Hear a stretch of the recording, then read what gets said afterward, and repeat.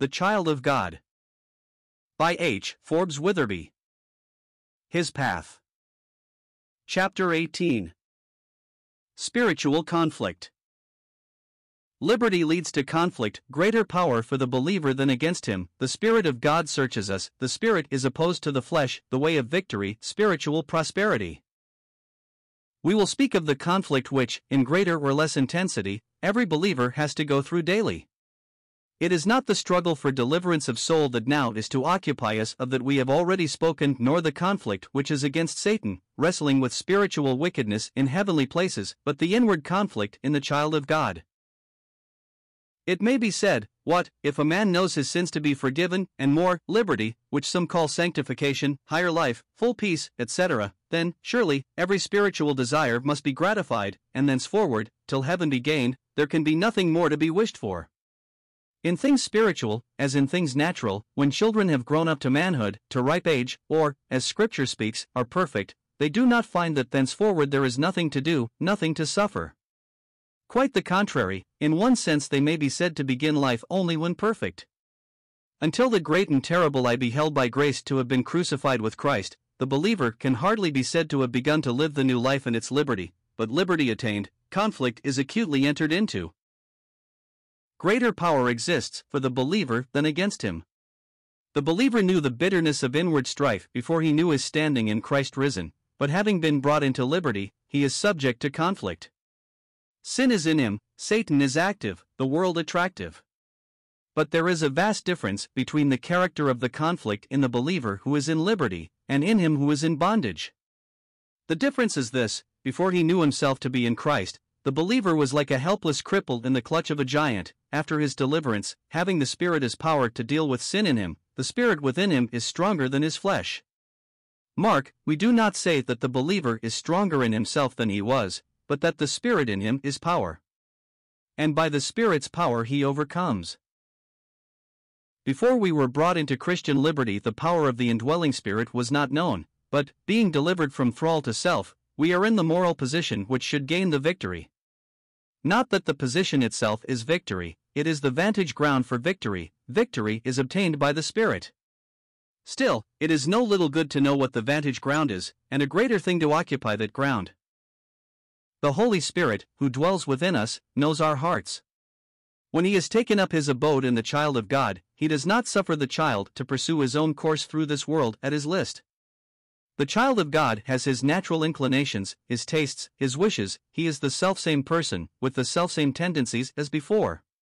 His nature is unchanged, it is the identical selfish, or vain, or rash, or time-serving nature as hitherto. He may be beset with the sins of love of money, or ease, or applause.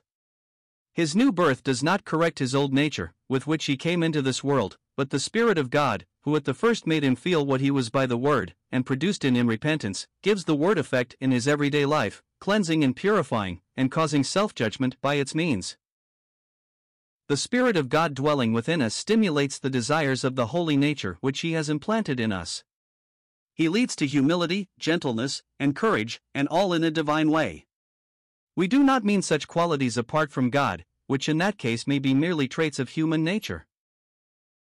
When our flesh stirs us up to desire its old things, the Spirit of God does not remain passive in us, but occasions conflict within, for the flesh lusteth against the Spirit, and the Spirit against the flesh, and these are contrary the one to the other, in order that ye should not do the things that ye would.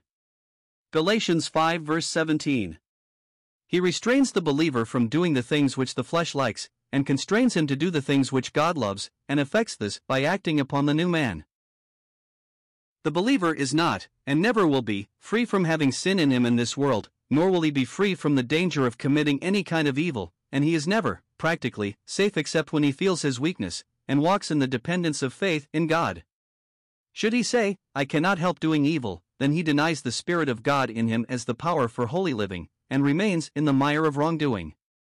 Should he say, I am holy, or spiritual, or heavenly, and in his heart think of what he is in himself, then it is self at work in another and more dangerous form, and he has denied the Spirit of God in his power producing holiness, spirituality, and heavenly mindedness. This last is worse than the first, for the first is unbelief in God, the last belief in self. The truth is, there is constant conflict proceeding within the child of God, and the Spirit is continually restraining from evil, as well as leading to good, and truth is the effect of the work of the Spirit of truth. The Spirit is opposed to the flesh. The Spirit dwells in us, and in our flesh dwells no good thing. We have been called to liberty, to be free before God, not to be satisfied with, or to give way to ourselves. This condition of liberty is to be used for God. The flesh is not to be allowed to place the believer again under the religious thrall of ordinances, or law, neither is it to be allowed to run in its own evil likings of a base sort. The liberty is to be used for serving God and walking before Him. Divinely given liberty is marked by humility and holiness, by peace and joy. The flesh in its pride would say, I can live to God by means of law-keeping and religious observances. The flesh in its lusts would say, I am safe for eternity, and thus can live for myself. The new life God has given us has no affinity for either the one or the other of these evils, and the Spirit of God opposes the flesh in each. The way of victory in everyday life for the believer is solely by the power of the Spirit, and the first step on the way is putting to death the deeds of the body. There are evil things to which we naturally incline. It is the pleasure of our old Adam to commit specific bad and sinful deeds. The members of our bodies are the servants of our desires. We have absolutely to refuse and put to death those activities, and the power for this action is the Spirit who dwells in us. The tree itself God has cut down judicially in the cross of His Son. This truth is not affected by our daily walk. What we are as men in the flesh, God has judged and condemned in Christ when occupying our place, but we have grave responsibility before God as to our ways. We have to cut off the sprouts of the tree. God condemned our nature once for all, when His Son was made sin for us, but sin is in us, and we have continually to keep the shoots down where they will become branches. We were noticing the other day a felled and branchless elm tree, yet it was sprouting all over. If ye through the Spirit do mortify the deeds of the body, ye shall live. Romans 8 verse 13.